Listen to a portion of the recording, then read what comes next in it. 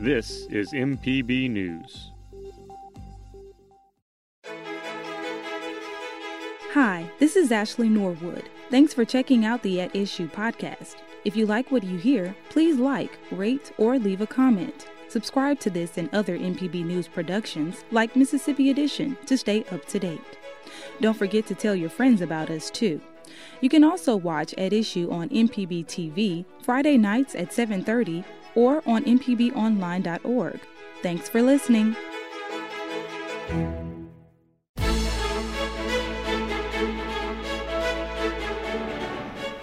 Hello and thank you for joining us. I'm Wilson Stribling. Welcome to another edition of At Issue, where we discuss and debate the issues facing the state of Mississippi and how these issues impact you. At issue tonight, a Senate bill that some believe is attacking poor people on government assistance is making its way through the legislature. The Senate bill would authorize the state auditor to check a sampling of tax returns to verify the income of people enrolled in Medicaid, Temporary Assistance for Needy Families, TANF, and the Supplemental Nutrition Assistance Program, or SNAP. The bill's opponents say it could discourage those in need from applying for assistance. They also call it a solution to a problem that doesn't exist. We are watching as you are attacking our public benefits. You are watching as you are attacking families and communities who are most in need. We are also watching as you are making decisions. And those same decision makers are making sure that their friends and their allies are making money off the backs of those folks who are most in need. And we are not going to stand idly by while these things continue to happen. Over 27% of the children in the state of Mississippi live in poverty. 14% of white children live in poverty. This is not a race issue. We have poverty in this state that crosses all spectrums. So when you start making it difficult for somebody to get health care, which is what you're making it difficult for, a person receiving health care gets no cash benefit. If there's fraud and abuse in the Medicaid program, it is at the provider level. It is not at the level of the person needing the help. The only thing a person gets from Medicaid or CHIP is an opportunity to go to the doctor. So where is the theft there? Why are we making it more difficult for these people to apply? The bill passed the Republican-controlled Senate last month, but the House made some changes in committee before passing it onto the floor on Wednesday. Amid objections from several Democratic lawmakers, the Republican-controlled House voted 75-46 to pass Senate Bill 2257, largely along party lines. Republican Representative Joey Hood is chairman of the Medicaid Committee. He says for every $1 Mississippians pay in taxes, the state receives $3 for Medicaid. That amounts to $4.5 billion. Hood says federal authorities are pushing states to set an income verification process to ensure that only qualified people are receiving assistance. This is what we're going to have to do from the compliance. There's a 2019 compliance statement that said we should be auditing. The state's required, the auditor's office is required to submit something to the federal government. Of course, we received a 3-to-1 match, and what this does is protects the integrity of the system. It's not going to affect the aged, disabled, or blind. It's just going to be an income-based thing, and it's going to be just another tool in the toolbox to check eligibility. That way we can ensure that the funds that for Mississippi's most poor will be where they're supposed to be and go to them. Representative Robert Johnson is a Democrat from Natchez. He says the state division of Medicaid told him they don't accept tax returns as proof of an applicant's income. He says they use paycheck stubs instead. Johnson also says the bill has been presented as a federal requirement, but it is not. The auditor and some of the people fostering this legislation have said there's a federal mandate that says we have to audit the recipients of Medicaid. That's not what it is. There's a federal supplement that talks about things that the auditor can do to help the program run more efficiently. And it speaks to it in a way that says, if you deem it necessary or if you think it needs to be done. And they reason that because we get so much money in matching funds, that's something that we need to, that the auditor has to do it. Well, it's interesting that it comes on the heels of these arrests on people stealing millions of dollars of TANF funds. And we feel like, and I feel like it's a result of political pressure to say, oh, you're going after Republicans. Now you need to go after people who are receiving benefits. The bill is being held for the possibility of more House debate before it heads back to the Senate. Both chambers must agree on a single version before the bill can be sent to Republican Governor Tate Reeves. The Senate Education Committee passed a different version of a bill that gives scholarship money to families with children who have special needs. The Education Scholarship Account program was created to provide families with about $6,500 to help pay for tuition or special services at private schools or other institutions. According to the State Department of Education, about 700 students currently receive scholarship money through the program, which ends this year. In 2018, a state oversight committee found the program needs more accountability. Commonly referred to as the voucher bill, Republican Senator Dennis DeBar tells MPB's Desiree Frazier that this new Senate bill has more accountability. This is not the bill that was passed in 2015. We put a lot more accountability in it, not only on the schools that are the ESA school, but on ensuring the child is receiving the services they need, that child needs. We want accountability. We want to make sure we're using our taxpayer money wisely, and ultimately the child is getting the services they need at that school. So if a school holds itself out as providing SPED services. What was that, services? SPED, special needs, special education, then they need to be providing that service to that child. They can't not just take the money, the ESA scholarship money, and ask the public schools to come in there and provide the services for that child. They need to provide that services, and they need to certify that to the Department of Education.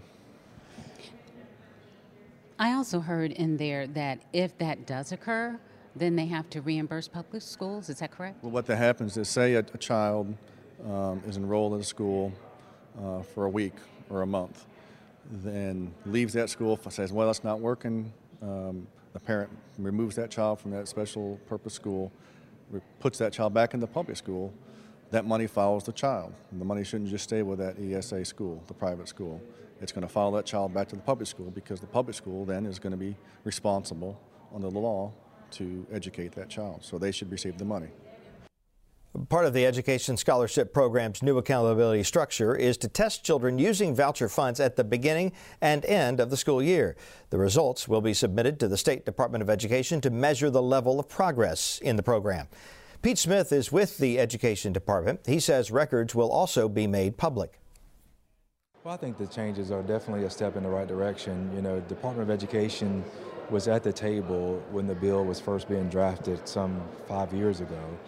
And we have no issue with children being able to go to a different school to get the services that they need. Our main issue is making sure that there was accountability put in the bill so that so the taxpayers are ensured that the students that are leaving public schools, going to these other schools or getting other services, are making sure that their IEPs are being met and they're progressing academically, which is, I think, is the whole intent of the bill. So I think with this new rewrite, the Department of Education, is very in support of this new accountability piece in the bill. Lawmakers say revisions to the bill will also stop funds from going directly to parents unless proper documentation is provided, and only schools accredited by the Mississippi Department of Education can accept voucher money. Now the measure goes to the Senate Appropriations Committee for further review. Gun safety advocates are asking Mississippi legislators to pass a bill that would allow family or law enforcement to intervene when they believe someone who has access to firearms is a threat to themselves or others. It's commonly known as a red flag bill. Mary Helen Abel is with a group called Mississippi Moms Demand Action for Gun Sense in America. She explains Senate Bill 2055. It basically says that with adequate due process, guns can be temporarily removed from the hands of someone who it shows to be a risk to themselves or to others.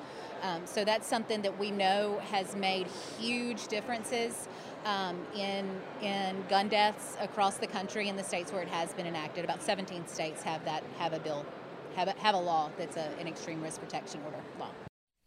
Abel says an emergency Chancery Court hearing would be held to determine if a risk exists. If so, accessible firearms would be confiscated for 6 months with the possibility of renewal. According to the Centers for Disease Control and Prevention, close to 600 people die by guns in Mississippi each year. That's the fourth highest rate of gun deaths per year in the United States. Tangela Shelby of Jackson says she is lobbying lawmakers after her 25-year-old son was shot to death in 2017. Please develop, establish, talk about, and pass laws that are against gun violence. We're Moms Demand Action. We do not oppose individuals having guns, but what we do is we want you to make sure that there are laws that enforce gun sense use. Meaning, if you have someone that's, prime example, my son's killer, a felon. If he is caught with that gun, there's zero tolerance for that. Point B, if you have mental issues, mental problems, you should not be in possession of a gun if you have been evaluated by a psychiatrist and you have cognitive reasons why you should not have a gun. As well as if domestic violence cases where individuals have been deemed threatening. So we just want them to pass laws. We want to show our face and say, hey, look, this is important to us. And it should be important to everyone, whether you're directly or indirectly affected by this. This is not just me, the mother who's lost her child. This should be you, the citizen who's living within the community, and say, oh my goodness, this could happen to my child, my son, my mother, my husband, whomever it may be. You don't want to walk into your local grocery store and someone standing in line with you with a gun and say, is this a bad day for him? Because, people have a tendency to get upset over little things. And if they have that gun on hand, what decision would they make with that? The CDC also says 48% of gun deaths in Mississippi are suicides and 46% are homicides. Republican Representative Randy Rushing says he will consider gun safety legislation. At the same time, he tells MPB's Desiree Frazier he's concerned about potential misuse of a red flag law. I would encourage anyone who has a concern of someone harming themselves or other people to call 911, and we don't need a law right now to do that. Anyone that feels threatened or feels like someone else is a threat to themselves or other people can pick up the phone now and call 911. I think we're getting into a gray area when you can have a dispute with your neighbor over a fence line or my dog's barking, keeping them awake at night. Then my neighbor can pick up the phone and say they're scared of me because I own a gun. It creates an opportunity or an avenue, I think, for a lot of vindictive measures to be taken. So we have to be real careful when we are looking at laws for that type of thing to take place. So I think the intent maybe have some validity to it, but I'd be very, very hesitant before I got off into that direction. Even though it would be on a temporary basis? Well, as the old saying goes, there's nothing more permanent than a temporary law. So I'd be very, very hesitant on supporting something like that unless we really, really looked at it and got down into the nitty-gritty of it. Advocates for the legalization of medical marijuana in Mississippi are working to educate voters who will see a measure to that effect on the November ballot. Citizens will decide if they want medical marijuana made available to people suffering with conditions like cancer, chronic pain, epilepsy, or seizures. Dr. Rachel Knox of Oregon is a cannabis specialist.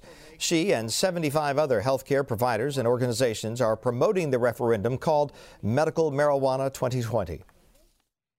We're living in a world where 1 in 2 adults is sick with something, and the burden of chronic prescription drug use is beginning to weigh on people. I think folks are fed up. Patients very commonly have a laundry list of prescription drugs that come with unwanted side effects. I think there's a movement right now in the patient population to move away from synthetic drugs into more natural lifestyle, and that includes the tools at their disposal that they use as medicine, right? We are seeing people convert to natural medicine in droves.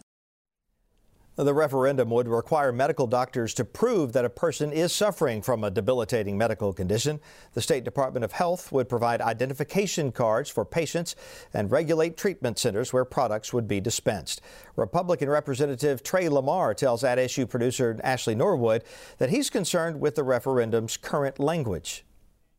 You'll see there's a bill that's been filed to offer some alternative language, and I expect a spirited debate on that as well in the next week. I guess what concerns you most about what you see now written in the standards if we were to pass something like that? Sure. Well, I guess just number one concern would be the thought of placing the right to marijuana in our Constitution. Totally different than having just a regular state law. There's no other drugs that I'm aware of that have a place in our Constitution. Alcohol does not have a place in our Constitution. I just believe that's a bad precedent to set. But on top of that, some other serious concerns I have is that the current language removes the appropriation authority as well as the taxing authority from the legislative branch of government and hands it to an executive branch agency. That's dangerous. Democratic Representative O'Meara Scott, a breast cancer survivor, has authored several bills to make medical marijuana legal in this state. She says she supports the current referendum and believes any legislator offering alternative language is part of a scheme to confuse voters in November. The initiative has been driven by the people. So my question to them is, do you question the people's judgment when they vote and send you up here? To me, we're questioning the people's judgment who have gone through all of these rigors to get this initiative done. Now, what the initiative will allow is for the citizens of the state to speak.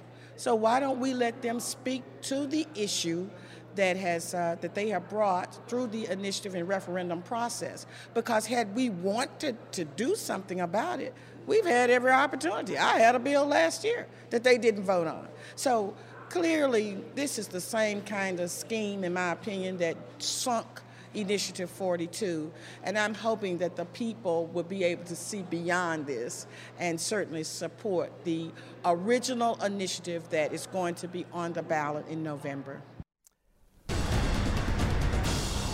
Let's get straight to the point now with views from both sides of the aisle. Brandon Jones is an attorney and former Democratic member of the House. Austin Barber is a national Republican strategist and founder of the Clearwater Group. Good to have you both with us once again on that issue. Let's start with the TANF bill.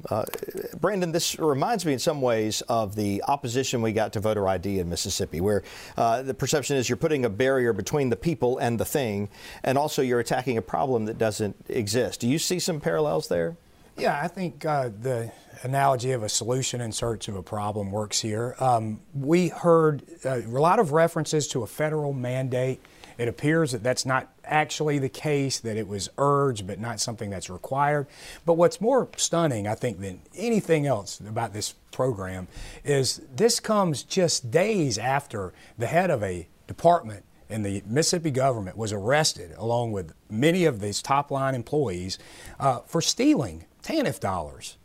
And then rather than do anything that would make that outcome less likely, they go after recipients. And so I think it's a wrong-headed proposal that attacks, frankly, our most vulnerable citizens. And let's add this data on top of it. Mississippi has one of the highest rejection rates for those individuals and families who apply for these services. So now we're adding another hurdle to it. It's almost as if the state is saying we're doing everything in our power to make sure that these funds don't reach the folks who need them the most. And I should say this, I'm a policy director for the Southern Poverty Law Center. We care deeply about this issue. I joined in that press conference the other day. It looks like the bill's going to pass. There are several other bills in this area. I'm hopeful that maybe those won't make it quite this far.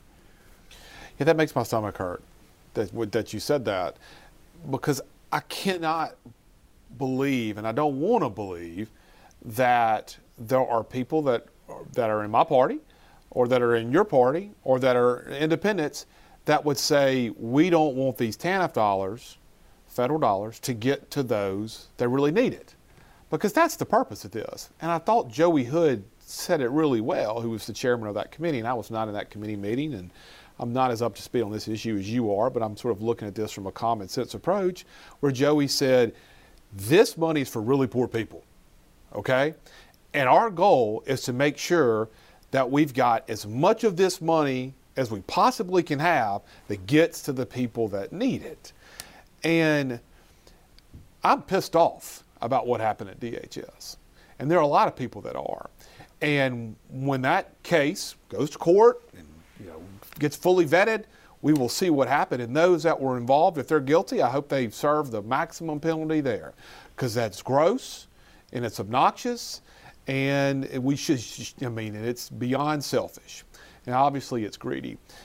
There are a lot of poor people in Mississippi who need this help. And whether you're or someone who is applying for these dollars, or you're running a program that's using these dollars to help people, I think you should be fully vetted to make sure that the dollars are going where they're supposed to go. And I certainly hope that there's no one who really thinks, let's just keep as much of this money as we can and not get it to the people that need it. Because as a Republican, I do truly believe in safety net programs for those who truly believe it. Sorry to get on my horse there a second, but most of that was pretty good, Austin. Well, thank you. That's what a shock. You said you would give me credit for anything. Let's move on to another topic then now. Red flag laws. Austin, any legislation in Mississippi typically that has anything to do with gun control meets stiff opposition. Do red flag laws, would they likely meet the same fate here? Yeah, I think it's DOA. I mean, I can't remember if it was Lieutenant Governor or Speaker. Somebody in leadership said this bill is basically DOA. Look, this is another issue that really matters, particularly with the news that we have. I don't want to use this term constantly, but it's a lot of these mass shootings or individual shootings or whatever it is when someone's murdered. And sadly, these are people that have mental health issues that do have access to guns. I don't know what the best process is for that. I do have concerns, just like the chairman of the committee, Chairman Rushing said, I do have concerns to make sure that we don't get into a situation to where people's rights, and we do have the Second Amendment as part of the U.S. Constitution that allows me to have the right to own a gun. I am concerned about that. There is this balance, though. We do have to make sure that, we are focused on those with mental health issues and making sure that their access to guns is as limited as possibly can. So it's a tough issue. It ain't going to happen in one legislative session. It's something that we should seriously look at, no different than tax reform or Medicaid reform, those kinds of issues to figure out what's the best way to attack it. Austin, I feel like this proposal is more narrowly tailored than some we've heard in the past and probably is on a trajectory towards a better outcome than maybe things we've seen before. Guys, it's no secret here.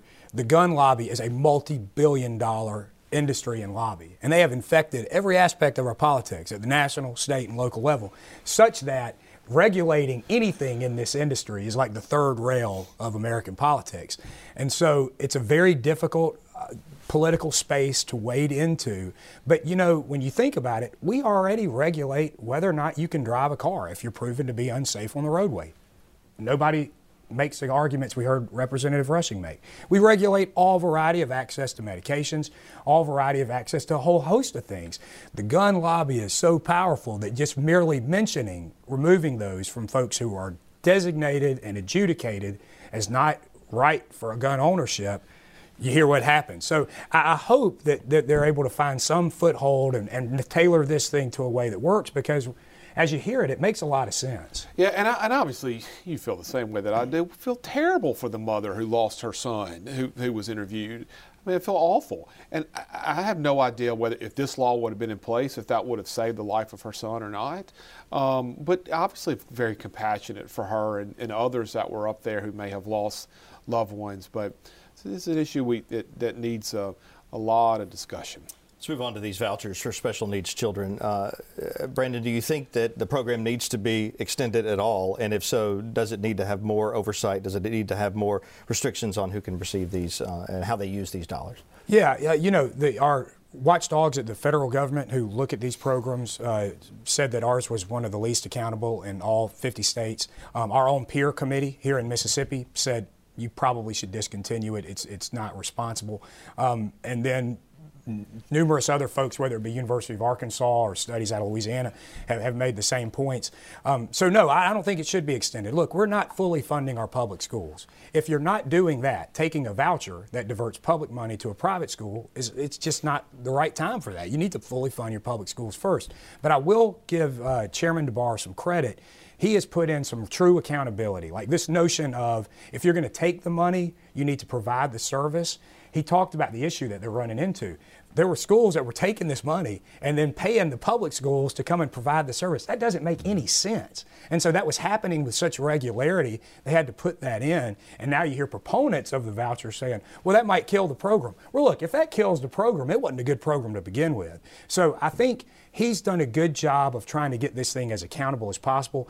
I'm working on this one as well. It's another issue that I care about. I still think you can't amend this thing back into good shape. It probably needs to be discontinued. Yeah, we just disagree. And I mean, look, we're never going to agree on the I guess, the funding mechanisms for public schools.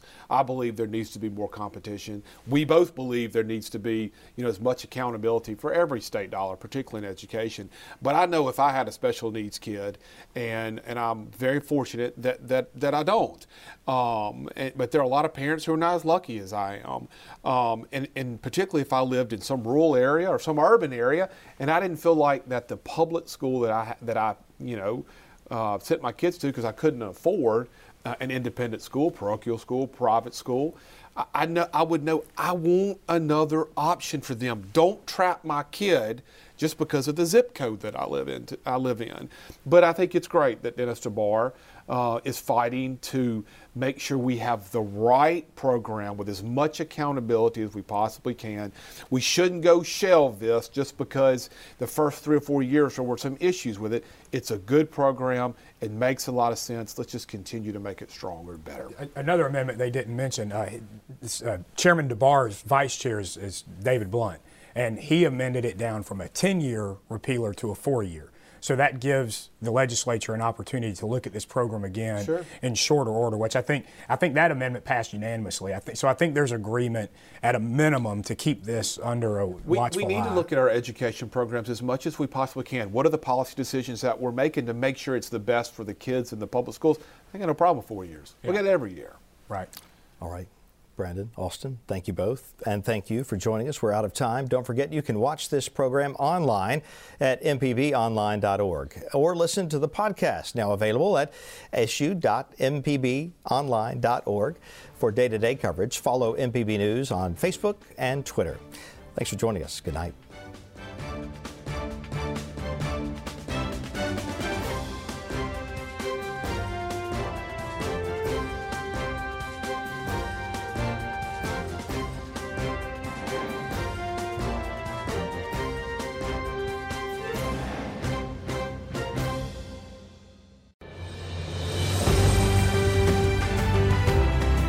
Thanks for listening to the At Issue podcast from MPB News. If you haven't already, subscribe to get new episodes weekly.